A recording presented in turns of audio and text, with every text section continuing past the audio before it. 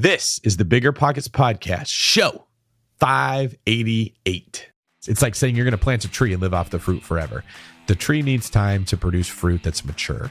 It needs time to mature itself. So you're going to keep working while that tree is growing. But the important thing is that you're planting trees while you're working. What we don't want is for people to just keep going to work every day and do nothing to improve their position, so that 5 years down the road, you're in the exact same position, but with a little less hair.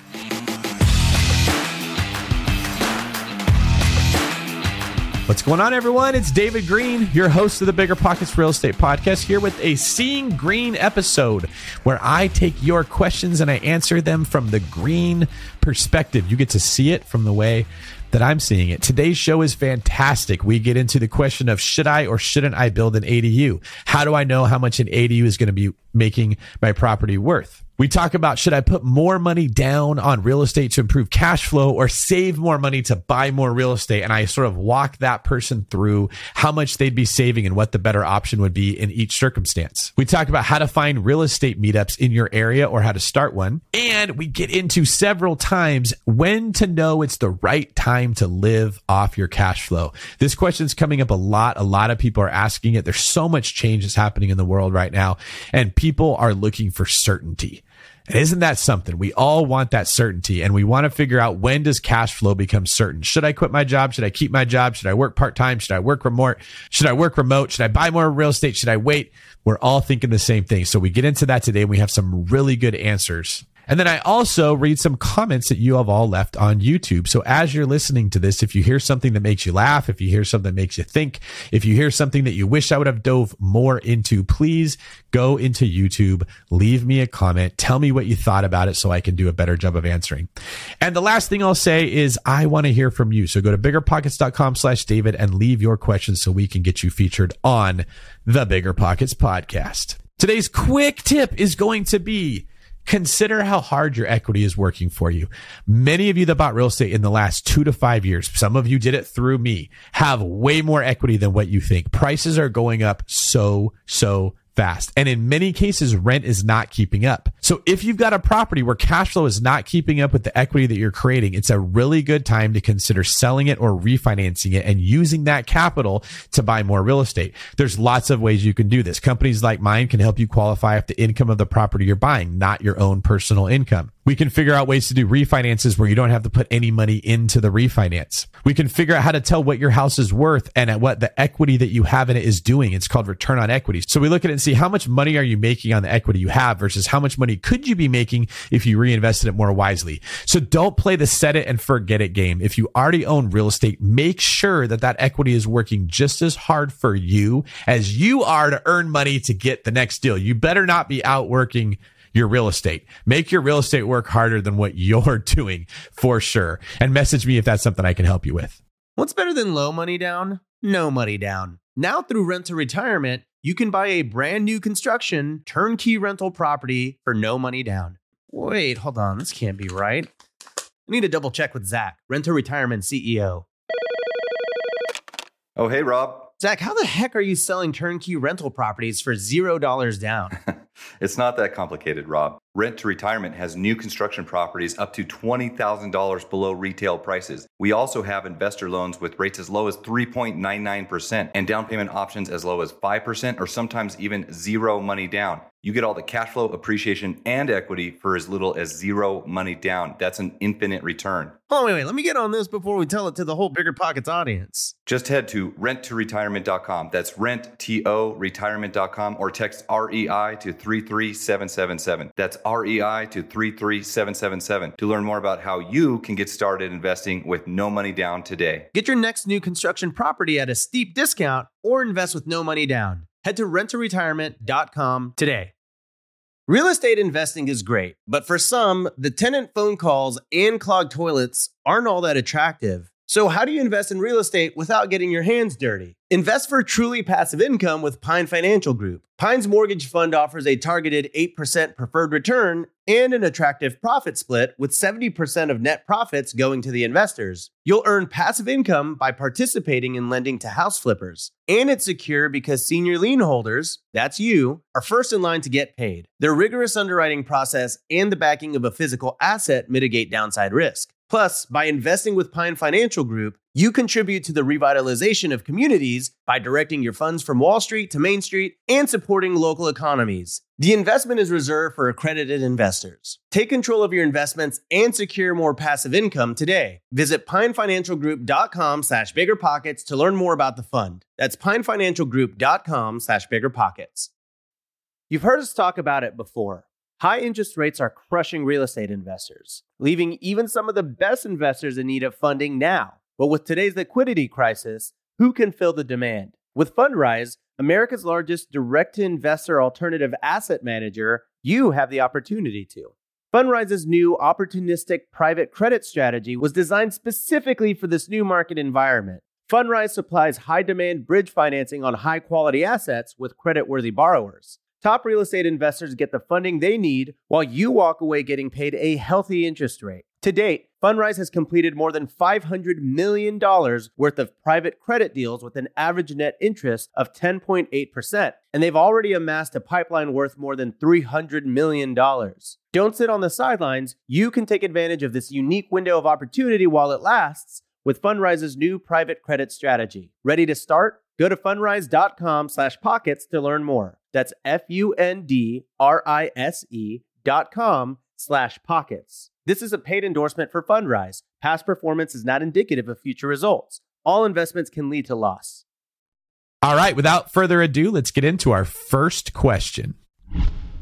Hi, David. My name is Suzette Haas, and I live in New York, where I invest in the Hudson Valley area.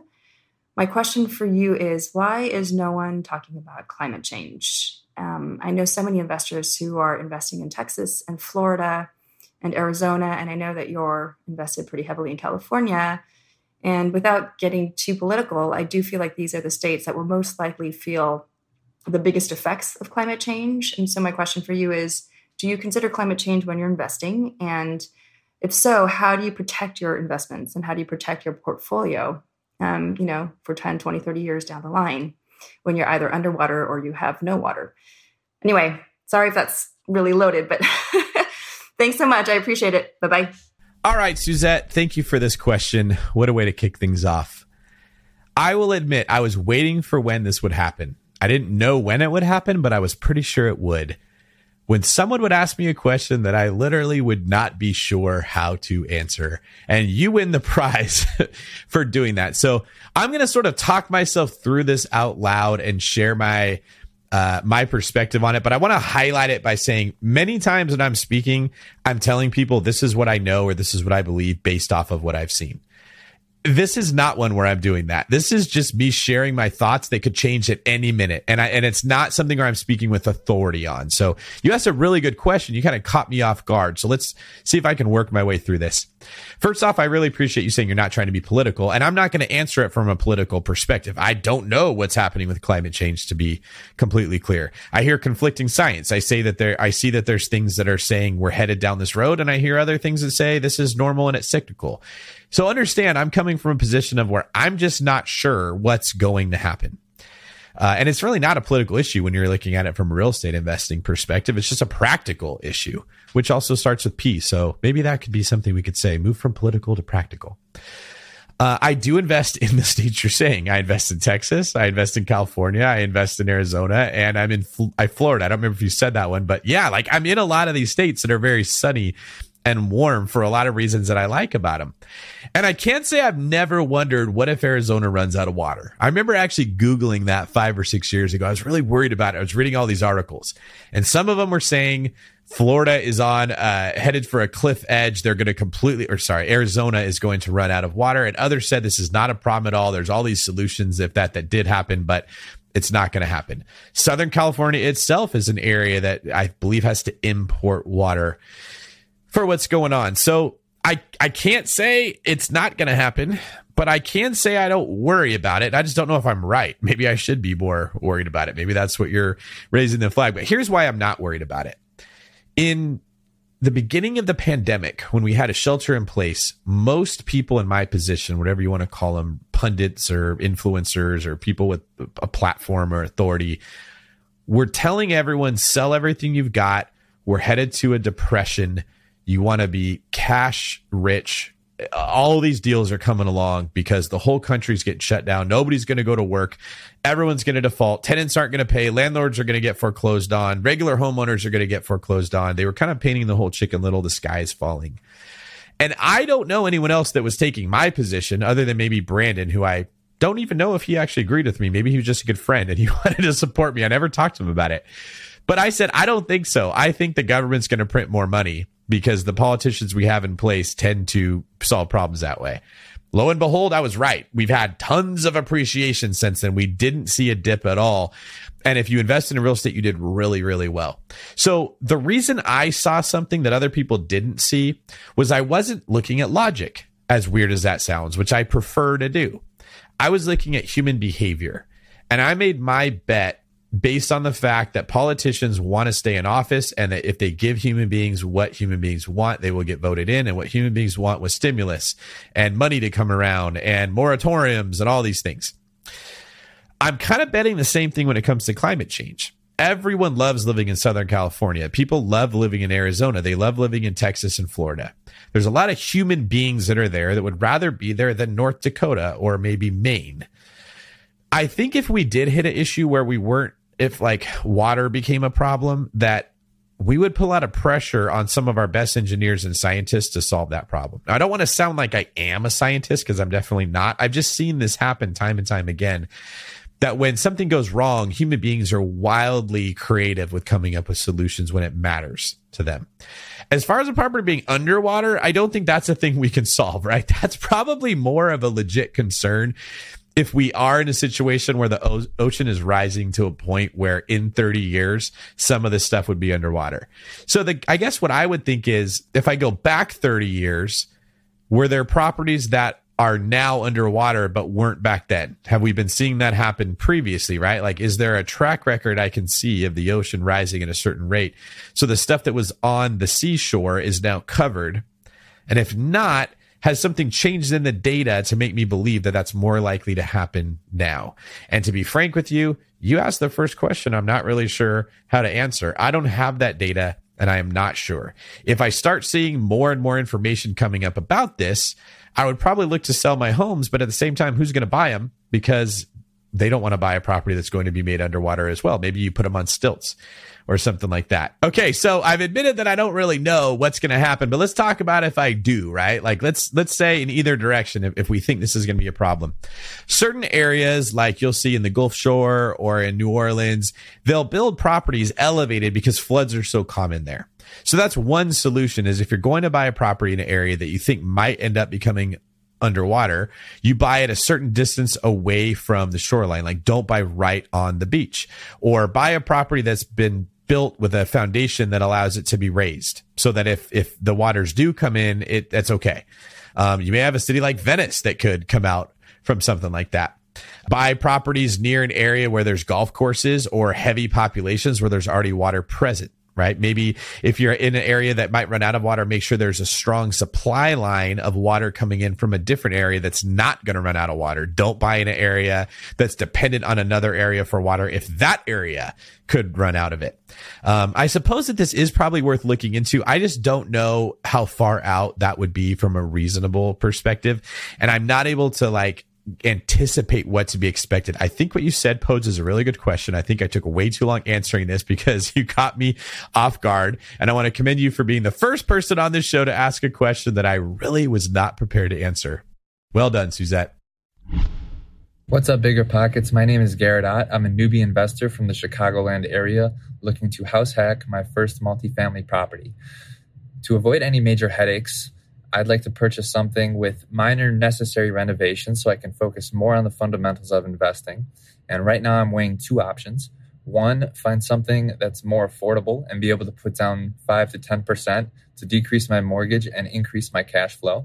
Or two, buy something a little bit closer to my pre-approval numbers and only put down 3.5 to 5%, but still have a cash flowing property with something that has greater value at the end of the day. Which option would set me up in a better position to buy my next property sooner? And are there more options that I may be missing that would still stick to my criteria? Thanks for any help. All right. Thank you for that, Garrett. It's nice to have a question I know I can answer. You're allowing me to address a couple misconceptions that are powerful that I am really appreciative that I get to do. This comes up all the time with me as an agent representing clients. People come and they say, what I'm hearing you say is, should I put more money down to increase cash flow or less money down to keep more money in the bank to buy more real estate? Here's the way that I'm going to answer that. The short answer is when rates are very low, putting more money down doesn't help you. Not nearly as much, at least. When properties are appreciating faster, putting more money down is not as wise of a use of your capital. If rates are very high, putting more money down will help you. And if properties are not increasing in value, putting more money down doesn't hurt you as much. In our environment right now, properties are going up pretty quickly in price and rates are still really low. So let me give you an example when you're talking about the difference between should I put down 3.5% or 10%. At a 3.5% interest rate, if you borrow an extra $1,000, so look at that like if you don't put down $1,000, it's going to cost you $4 per month more. That's how low rates are right now. So for someone to say, I'm going to save up 20 grand and I'm going to put it down on the house so that I can get more cash flow, 20 grand at a 3.5% interest rate would work out to the difference of $80 a month. How long is it going to take you to save $20,000? How much do you think property values are going to go up to save that $80 a month? Here's the problem. In the time it takes most people to save $20,000, properties have appreciated so much that they have to borrow more money to get it. And that 20 grand, not only did the property go up more than 20 grand, but now they have to borrow more than they were going to so that they don't actually end up saving that $80 a month. It just isn't worth it to do that. In this environment that we're in right now, when we're recording this show, my advice is that you put less money down on the property and you keep more money aside. That's assuming that $80 a month isn't going to break the bank. If you're thinking that it's more risk to take on $80 a month, you might not be in a position where you should be buying real estate at all. Just to be frank, you need to improve your financial position before you try to own your position owning properties in your portfolio. Most people, $80 a month isn't going to end the world. You could pick up a shift at a coffee shop or something one day out of the month and you can make up that $80 a month if, God forbid, something terrible happened. Now, money in the bank is worth more to you. First off, it's 3.5%. You can get a better return on that buying more real estate. Second off, you can put money into the house to fix it up to make it worth more. You're going to get a better return than the 3.5% that you're saving by putting it down on the real estate. Third, you can keep that money in reserves. That's worth more to me than paying it down on a mortgage. If I have that money set aside for if something terrible that goes wrong, I feel way better about it than just putting it down when rates are already super low. If we get into an environment where rates get back up to where they were in the 80s, you're in like the 25% range. I think they got up to like 21 or 22% back then when they were trying to combat inflation.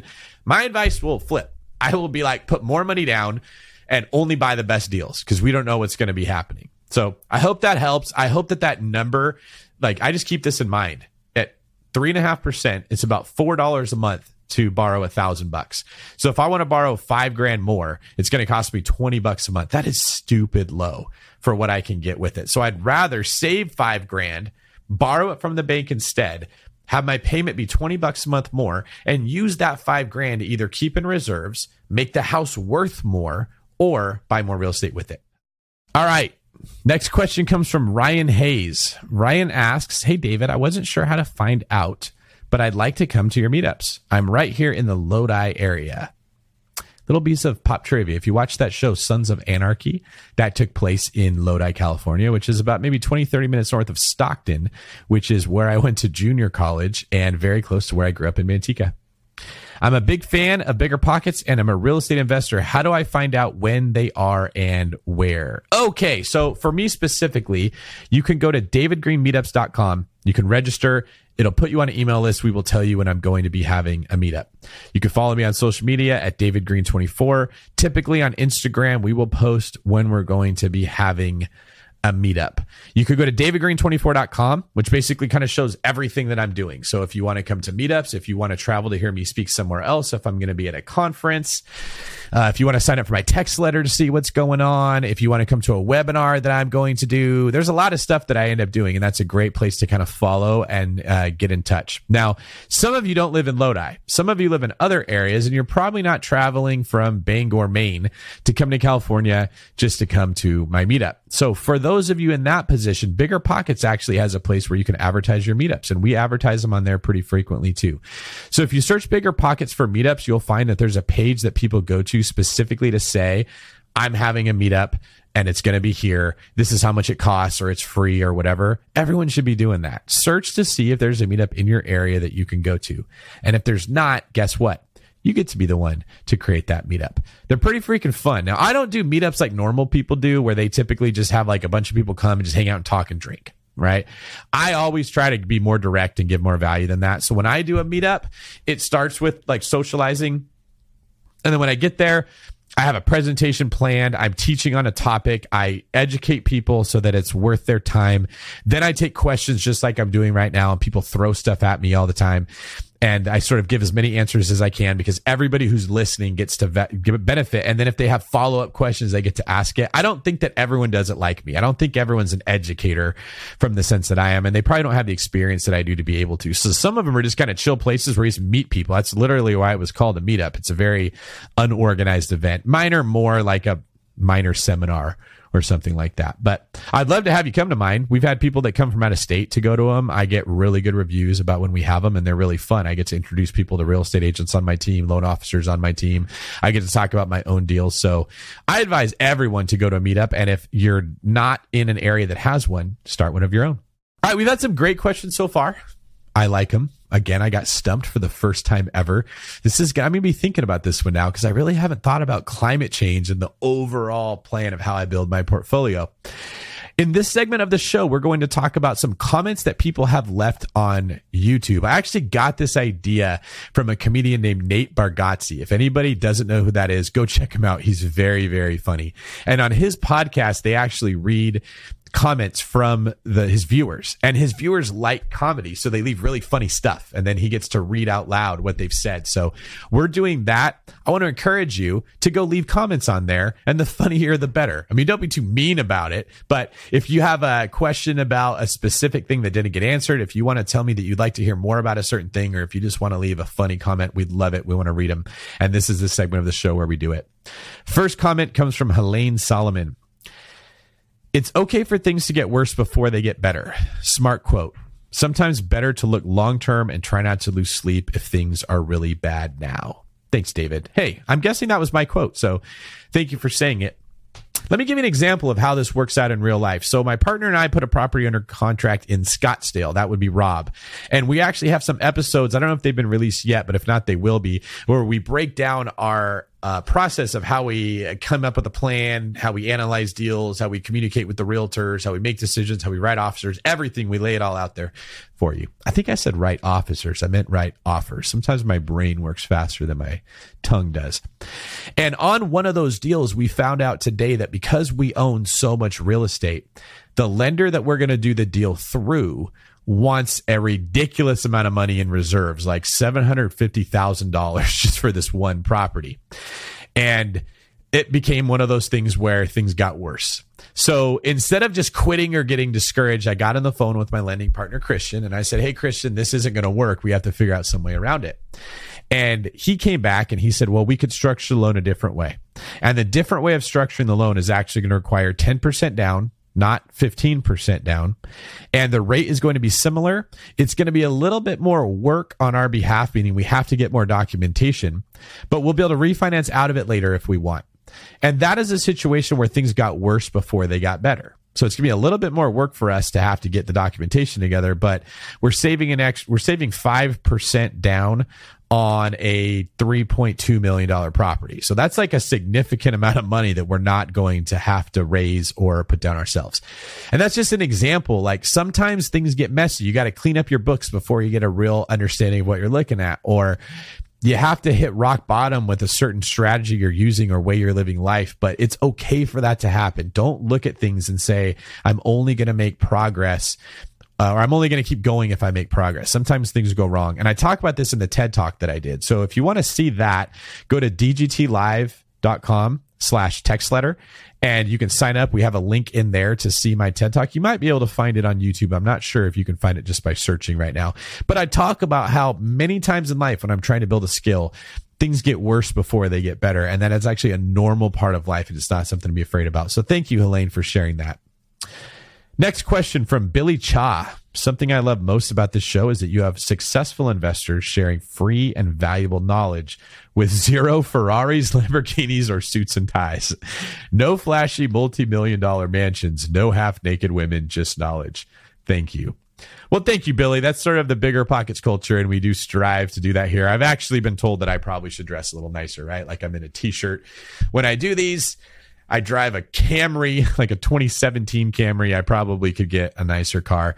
And I'm not against those things, but yeah, when you're around a culture where they're taking half-naked women or Ferraris, they're basically just appealing to your greed and your lust to get you excited about real estate. And at Bigger Pockets, we want to appeal to a better version of you. We want to appeal to freedom, to family, to potential, right? We want you to follow your fire. We don't want you to follow your Ferrari. And I think that that's a stronger well to pull from. If you're doing this to get your time back and to get passion back in your life, it's going to sustain you. Whereas the desire to have a really nice car or a really nice clothes isn't going to be enough to pull you through the work you're going to have to do to get there. So thank you for that. Our last comment comes from Ariel Kupinski. I think one of the things I'd like to see discussed is cash flow management. People say they are living off the cash flow, but I can't figure out how. Between repairs, CapEx items, etc., the cash flow isn't smooth. Do they siphon off some funds every month and have this ever-growing bank account? My goal is to get to $15,000 per door for larger items, the roof, the furnace, etc. And then I feel like I can reinvest the rest, but I still have other repairs. I also agree with others who say cash flow does matter. David used to say it's the glue that holds deals together and is used to make repairs. All right, Ariel, thank you for bringing up a crucial point in the conversation about real estate investing that we don't talk about enough. Oh, where do I want to start with this? Your answer is correct, or your comment is correct. Cash flow is very unreliable. And this is so important to me because I feel like it gets framed like cash flow is safe and appreciation is speculative. And I believe that comes from 2010 when we saw the market crash because people were betting on appreciation and not looking at cash flow. And they would have kept their home if they would have bought cash flowing properties. And so that stigma still exists today. The problem is appreciation is unreliable because you don't know what the market's going to do. You cannot control it. But cash flow is unreliable because you don't know what your tenant's going to do or your property's going to do. You also can't control that. And here's the problem. I don't like people saying cash flow is safe. It's not. Any of us that own real estate know living off cash flow is incredibly risky and difficult to do because you don't know when things are going to go wrong. It's a very unstable foundation. Now, over time, so like the properties I bought in California in 2009, 10, 11, 12, 10 years ago for some of those properties, they're relatively stable because I've already fixed a bunch of stuff that has gone wrong and rents have gone up so much that as new things go wrong, it's covered by the increase in rent. All right. But the properties I bought a year, 2, 3 ago, stuff keeps popping off and going wrong. And I got to keep fixing those properties up. And the problem is if you think you're a bad investor because you didn't anticipate that. This is why I personally give the advice that for the majority of BP listeners, quitting your job and going full-time in real estate is not the best thing to do. Unless you're starting a business in real estate, like you're going to become a wholesaler or a flipper or a real estate agent like me or a loan officer or a construction person, you're going to do some type of trade work or start a business that's involved in real estate.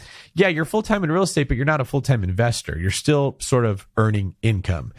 And that's because the income that real estate provides, especially, it's like planting a tree. It's not going to produce the fruit that you'd expect when it's been around for 20, 30, 40 years. So the answer to your question is, how are people living off cash flow? They're typically living off cash flow properties they've owned for a lot longer than a year or two when they bought them. They're also typically not living off all the cash flow. They're setting aside a big chunk of it. And even then, sometimes you get hit with a bill or you get hit with a repair that's more than you have, and you got to take money from your personal account. It's okay to do that. This is why I always tell people to take the long-term approach for real estate investing. It's just, in my opinion, it's unwise. It's not prudent. And it's frankly somewhat misleading to tell people, hey, you can buy a house and you can never work again, or you can buy 4 houses and never work again. It's like saying you're going to plant a tree and live off the fruit forever. The tree needs time to produce fruit that's mature. It needs time to mature itself. So you're going to keep working while that tree is growing. But the important thing is that you're planting trees while you're working. What we don't want is for people to just keep going to work every day and do nothing to improve their position, so that 5 years down the road, you're in the exact same position, but with a little less hair. This show is sponsored by BetterHelp. All of us wish we had more time in the day, but if time was unlimited, what would you spend it doing? Having trouble? Therapy can help. With therapy, you can find what matters most to you and do more of it. Therapy can help you discover what you really want out of life and what your true priorities are. It's more than just talking about trauma or tough times. It can help empower you to accomplish more with less stress and more clarity. The best place to try therapy? BetterHelp. BetterHelp is entirely online. That means it fits your schedule and flexibility, and you don't have to drive through traffic to see your therapist. Just fill out a brief questionnaire to get matched with the licensed therapist and switch therapists at any time for no additional charge. Learn to make time for what makes you happy with BetterHelp. Visit betterhelp.com/BP today to get 10% off your first month. That's BetterHelp, HELP.com/BP.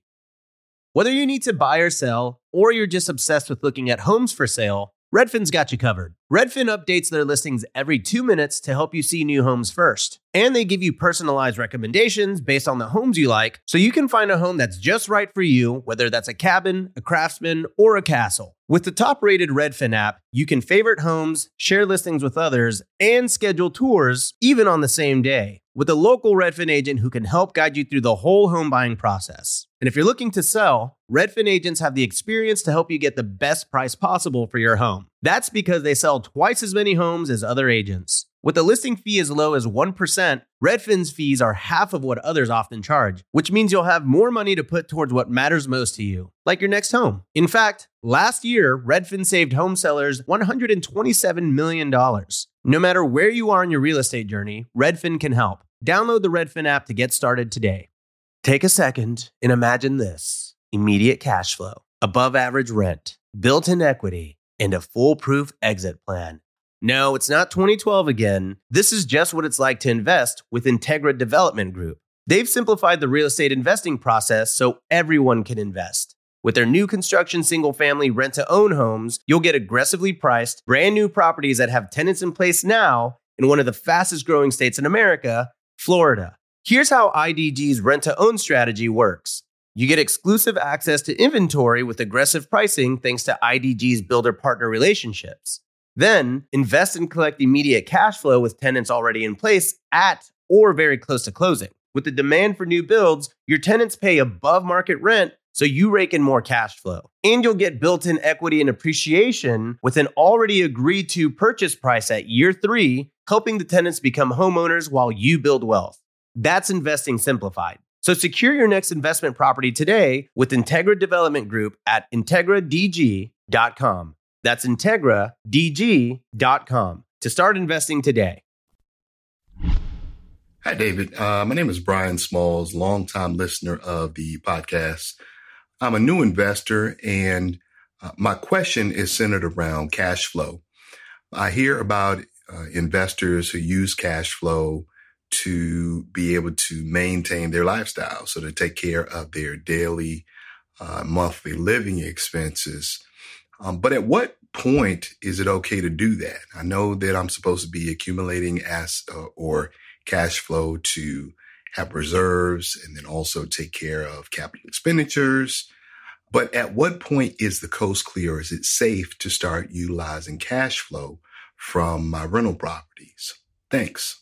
Brian, thank you for this question. I sort of addressed a little bit earlier in one of the comments from YouTube, and so I won't go into it as deeply as I normally would because I addressed it there. Just my opinion on this is you typically shouldn't be living off your cash flow nearly as soon as what you would think. I think I'm sensing hesitation in your voice that it doesn't seem wise to do it and you're cautious. And I want to encourage that part of you.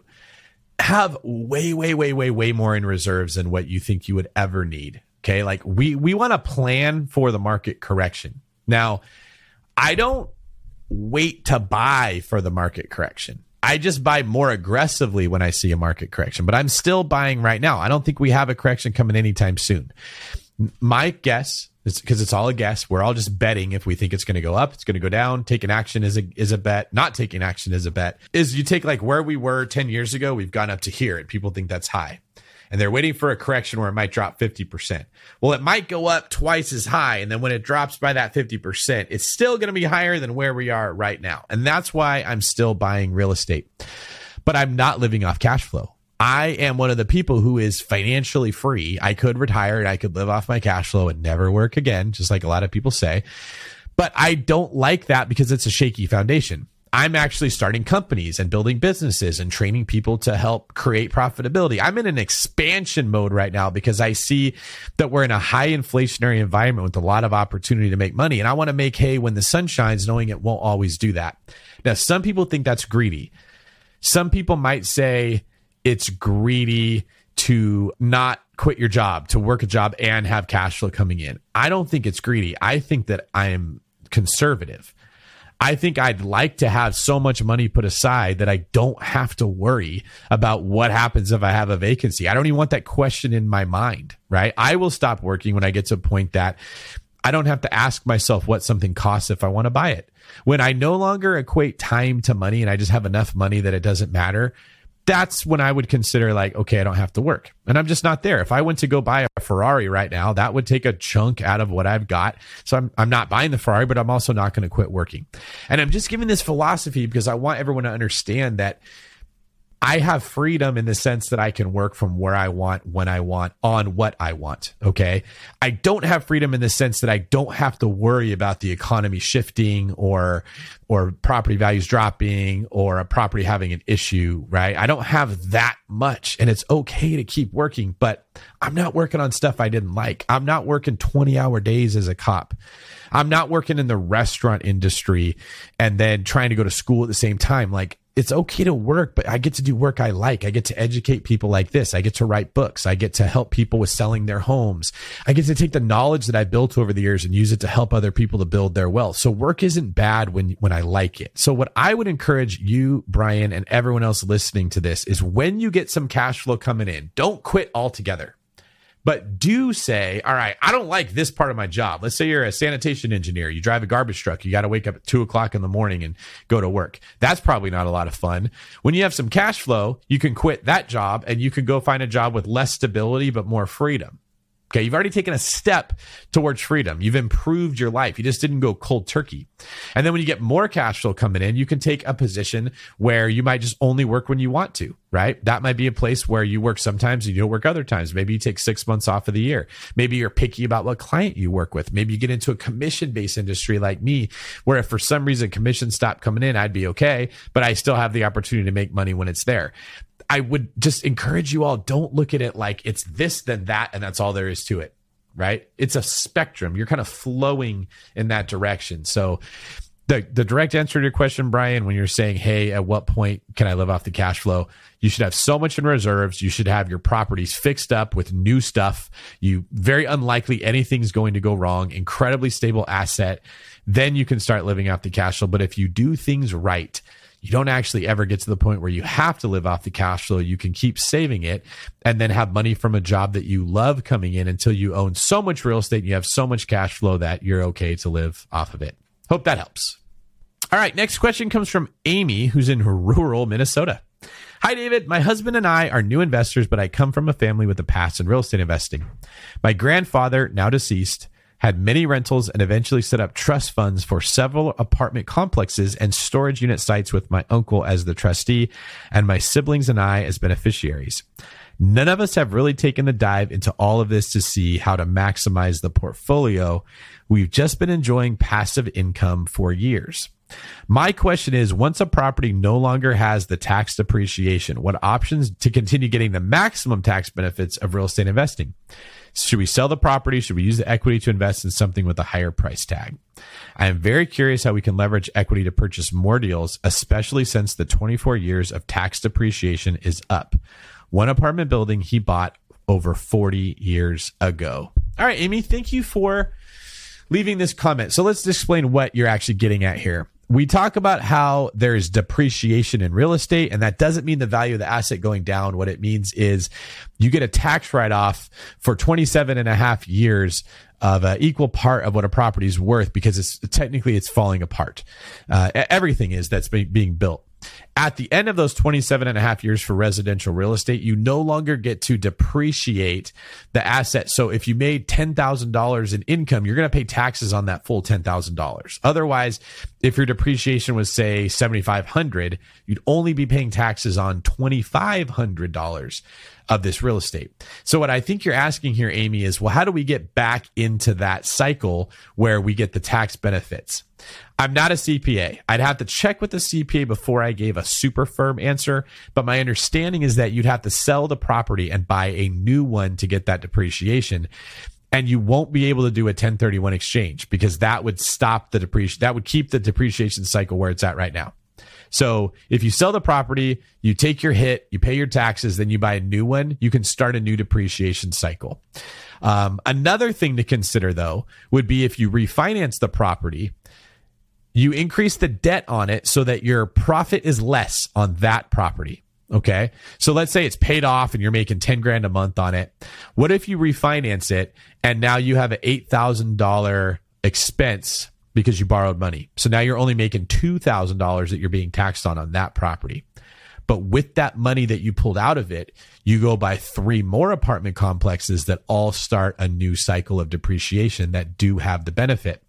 So what you're doing essentially is you understand, this one that I own, I can't get tax benefits from it anymore, and I don't want to pay capital gains. So I'm going to make this property less profitable by pulling money out of it. And then I'm going to use that money to go buy 3 or 4 other more profitable properties that would maximize, increase the efficiency of what you're doing, like what you asked.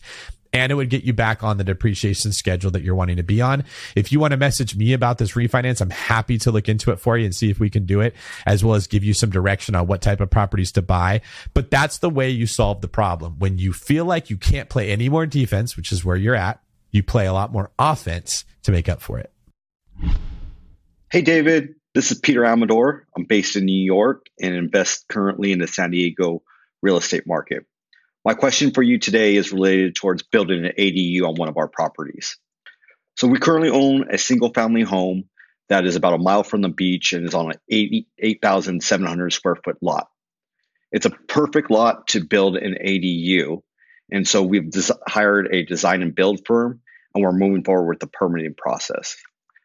My question to you is related towards what you see in terms of ADU values. It's been difficult for us to get an idea of what the ADU will appraise at. We're taking out a home renovation loan to do the build. And with that, we have to put in some of our own cash to finance the entirety of the project. That's totally fine, because this is a long-term buy and hold play for us. And so as we start to think about what kind of appraisals we'll get, we've been reaching out to appraisers as well as a couple different real estate agents, and the perspective has been quite all over the place, just because of the limited number of homes that have been built with an ADU and or sold. So my question to you is, 1, what do you see as the best perspective in building an ADU on terms of that long-term value? And then 2, how can we work and share information with the appraiser to see them, for them to evaluate the home, not only as a single family property as it's currently zoned, but as a multifamily property, because the duplexes in this area are selling for quite a bit of a premium. So thanks so much, and look forward to your feedback. All right. This is a good question, Peter. I'm going to have to break this down into a couple different segments for my answer, because you gave me a lot of information there. Let's start with the beginning. Why do we build an ADU? Well, same reason we invest in any real estate. We can simplify it by looking at the 2 ways that we're going to gain. It's going to gain equity, which in this case, it would be make the primary residence where you're building it worth more. The second reason is for the income, the cash flow. right? So if your question of how much is it going to increase the value of my home when I get it appraised has to deal with the equity portion of it. If I make this repair or if I make this improvement would be a better way to put it, by adding an ADU, just like if you make an improvement on your kitchen, how much more does it make my house worth? Let's start with that. You're on the right track. You're asking agents and you're asking appraisers. That's the best thing that you can do. And what you're hearing, it sounds like, is a lack of consensus. They don't know. That would give me pause on if building an ADU is the right move to make. Primarily, if you're looking at adding value to your property, you need enough comparables, enough data to be able to see, hey, these houses that have ADUs are worth this much more than those that don't. And if they don't have enough houses with ADUs, you're not going to get that. You're already entering into a place where you have less control and therefore more risk. The next reason that we build an ADU would be for the income. The problem with ADUs is you usually can't finance them. So if you're going to spend $100,000 or $150,000 to build this ADU, it will bring in more revenue. The question you want to ask yourself is, would I be better putting that $150,000 into a whole new property, not an ADU on my property, right? Would I rather build a 900 square foot ADU, or would I rather take that same money and buy a 2,400 square foot house? That's the question that you should be asking. And even if for some reason it looked like the ADU is going to bring in more income than the house, like it might cash flow more because there's no loan on it, you have the fact that you didn't take a loan on it. So if you go buy a whole nother property with that same capital, you've now borrowed a lot of money that you're paying off, or I should say you're having your tenants paying off. If you do this with the ADU, you've in a sense just bought a property cash, which is rarely as good as financing it. Now you can get away from the whole I just bought it cash if you can refinance and get the money back out. Now it becomes you financed the ADU. But that brings us back to the equity question of, is it going to make my house worth as much if I build this ADU to get the money out? And you don't know. So just like as I'm hearing this right here, I'm not saying don't do it, but I'm saying this is very uncertain. I don't like it. If you're in a position where you don't have a ton of money, this could go bad for you in the sense that you sink a bunch of money in your property and you can't get it back out. Now, another part of your question was, how do I get the appraiser to look at it like a duplex? Because it sounds like duplexes in your area are selling for more. Yeah, I believe you did say that. The duplexes are selling for more. Here's where I think you're getting mixed up. The word duplex, your definition of duplex is two properties together. So to you, I'm building an ADU. I have a single family house. It's now a duplex. But to the city where the zoning is a duplex means one property split into two. It's at a tax assessor parcel number for a property, but it's still just one structure. And there's only certain parts of town where they allow duplexes to be built. That's what we mean. That's what you meant by the zoning. So if it's zoned for multifamily, you may go to the city and say, I built an ADU. Can this be considered a duplex? They'll probably say no, that will be considered a single family house with an ADU. It is not the same as a duplex. And that's where I don't want you to get yourself in trouble. Because if duplexes are worth more and you think you're turning it into a duplex by adding an ADU, you're not. You're taking a regular house and just bolting something onto it. That's how the city's going to look at it. It's not the same as changing the actual title to a duplex. So before you go into this venture, that's something you want to check with the city. If I build this ADU, will you consider this a duplex? And if they say no, that's a single family home with an ADU, you can't call it a duplex. Then you can't sell it to someone else as a duplex. Then the appraiser's not going to give you the value of a duplex like what you're thinking. I don't want to see you go too far down this road to where it's too late and then try to make this into something that it's not going to be. And I'm seeing some of those early signs right here. So I'm not going to tell you don't build the ADU. I'm going to ask you to stop and reconsider where you're at. Before you go forward with this, see if the city will let it be considered a duplex, or if the area you're in is even allowed for duplexes. Like typically if you're in an area where it's zoned for single family, it's usually considered R1 or residential 1 unit. The next thing I want you to look at is, are there comps that would show I could get my money out of this by adding an ADU and then refinancing? And the third thing that I want you to look at is, if I do this, is the cash flow that I would get the same or better than if I just bought a whole property that I didn't have to build this ADU from the ground up? If the answer is not yes to all three of those things, I would look for a more efficient way to use your capital than building your ADU? Now, here is the ray of hope I'm going to give you if the answer is no to those three things. You don't have to build an ADU from the ground up, a whole separate structure. You may be able to build out from the existing house that you already have. And you may be able to do that from an area that has a bathroom very close or electrical already run, so that you can create a studio or a 1-bedroom unit without building it from scratch. I do this all the time. If I have covered patios, if I have like part of the basement that isn't been developed. I'm looking at a house right now in Moraga, California, that has this huge basement that's has plumbing already run to it and electrical run to it, but it's not finished. All that I have to do in that case is add finishings to it and build out a bathroom and frame up some rooms. And I'm going to have added like 1,400 square feet to this property with its own entrance to be able to go in. And I didn't have to build it from the ground up. It's going to be significantly cheaper because I'm not framing an entire property and pouring an entire foundation, and I'm not putting a roof on, and I don't have to add windows because the basement already has it. All the things that make real estate expensive, I don't have to worry about in this case. So look at your property and say, can you do that? Can you make an ADU that way rather than building an entire new structure? And I'll say this, if I was your agent, I would have had this conversation with you before you got in this deep. So maybe the next time you're thinking about a venture like this, talk to some of these people first before you invest your time or your energy into the construction company that you have, and make sure that there aren't angles that maybe you're missing. All right, that is going to wrap up another Seeing Green episode. Now, I thought we had some really good stuff here. I got stumped on the first question that I just wasn't sure how to answer. It was a bit of an eclectic question, so I'm not going to be too hard on myself, but it was definitely not something that I was expecting. We got to dive into the ADU dilemma, and this is a complicated situation, right? ADUs are not surefire things, but they're also awesome in certain areas. So I kind of took a long time to answer that question, but I'm hoping that you all could see what my thought process was and how you should be looking at a situation when it comes to, should I build an ADU or not build an ADU?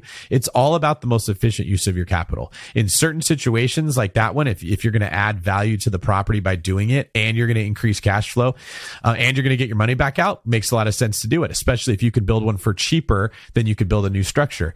And that question allowed me to kind of dive deep into that. So hopefully you all know, should I build an ADU or not build an ADU? We got to talk about tax depreciation and some strategies you have if you own property for a long period of time and you're no longer getting the tax benefits of it, how you can alter the way that you're using the equity. And I thought that was a pretty cool solution that I hope would benefit you guys as well. And we got to talk about the cost of capital when it comes to loans and interest rates, and if putting more money down actually benefits you instead of hurts you. I think a lot of people might have had their eyes open to what the facts and the numbers actually say when it comes to the decision of, should I put more money down, versus the psychology from maybe 20, 30, 40 years ago that was always like, put as much down as you can. It's the safest road to go. Back when rates were 14, 15%, that made a lot more sense than what it does right now. I want to personally thank you all for joining me on this podcast. I want to thank you for the attention that you've given me and the time that you've given me. I also love the comments that you guys leave. So please leave me more comments on YouTube about what you'd like to see. I also want you to be featured on this show. So can you please go to biggerpockets.com/David and leave your question, and then let us know if you would be willing to be interviewed live on one of our live Q&A type shows. We want people that we can have show up and we can actually pick apart the situation they're in and give them better advice for how to grow their wealth through real estate, as well as let all the listeners benefit from what's happening. And lastly, if you want to get in touch with me, if there was something you wanted me to cover, if you'd like me to help you with your personal situation, maybe you own property and you're trying to figure out how to use the most efficient equity in it. Like, that's what I love. I love when people already have properties and they want to know, how do I get more cash flow, more appreciation, more efficiency, maximize the return I'm getting out of this? Please hit me up. That's the stuff that we want to talk about. That's where I want to help you. And then if you haven't got your first property, Bigger Pockets has tons of resources for you. Please consider going on the forums. Please consider looking into some of the boot camps that they have for new investors. Just type in newbie and see how many blog articles have been written and forum posts have been made for somebody just like you. It is so important that you get started on this journey. It's a marathon. It's not a sprint, everybody. And the sooner you start the marathon, the better. So let me personally encourage you to do that. I will open myself up, DM me or message me on Bigger Pockets if you have a situation with a property and you want to talk about how you can maximize it. I'm happy to do that, and I'm happy to connect you with my team to see how we can help you do the same. And then continue to give us great content so we can help you more. Bigger Pockets is the best community for real estate investors out there. I want to thank you for being here. Check out the website, register for webinars, get more involved, tell your friends about what you're doing, and most importantly, take some action. Thank you very much. This is David Green signing off. The market is changing, and finding your way can be tricky. Rates shift, headlines whirl, but your goal hasn't changed. You want financial freedom, and the best investors know it's not about timing the market, it's about time in the market. If you're ready to get into the real estate investing game or take your game to the next level, finding an investor-friendly agent is your next step. With BiggerPockets Agent Finder, you can find the right agent in minutes. Just head to biggerpockets.com/deals and enter a few details about what and where you want to buy, and bam! Instantly match with an investor-friendly agent who fits the bill. These local market experts can help you navigate the neighborhoods, analyze the numbers, and take action with confidence once and for all. This free resource is only available at biggerpockets.com/deals. Get an agent, get the deal, and get closer to financial freedom at biggerpockets.com/deals. That's biggerpockets.com/deals to find your investor-friendly agent today. The content of this podcast is for informational purposes only. Past performance is not indicative of future results, and all host and participant opinions are their own. Investment in any asset, real estate included, involves risk. Use your best judgment and consult with qualified advisors before investing. Only risk capital you can afford to lose. Bigger Pockets LLC disclaims all liability for direct, indirect, consequential, or other damages arising from reliance upon information presented in this podcast.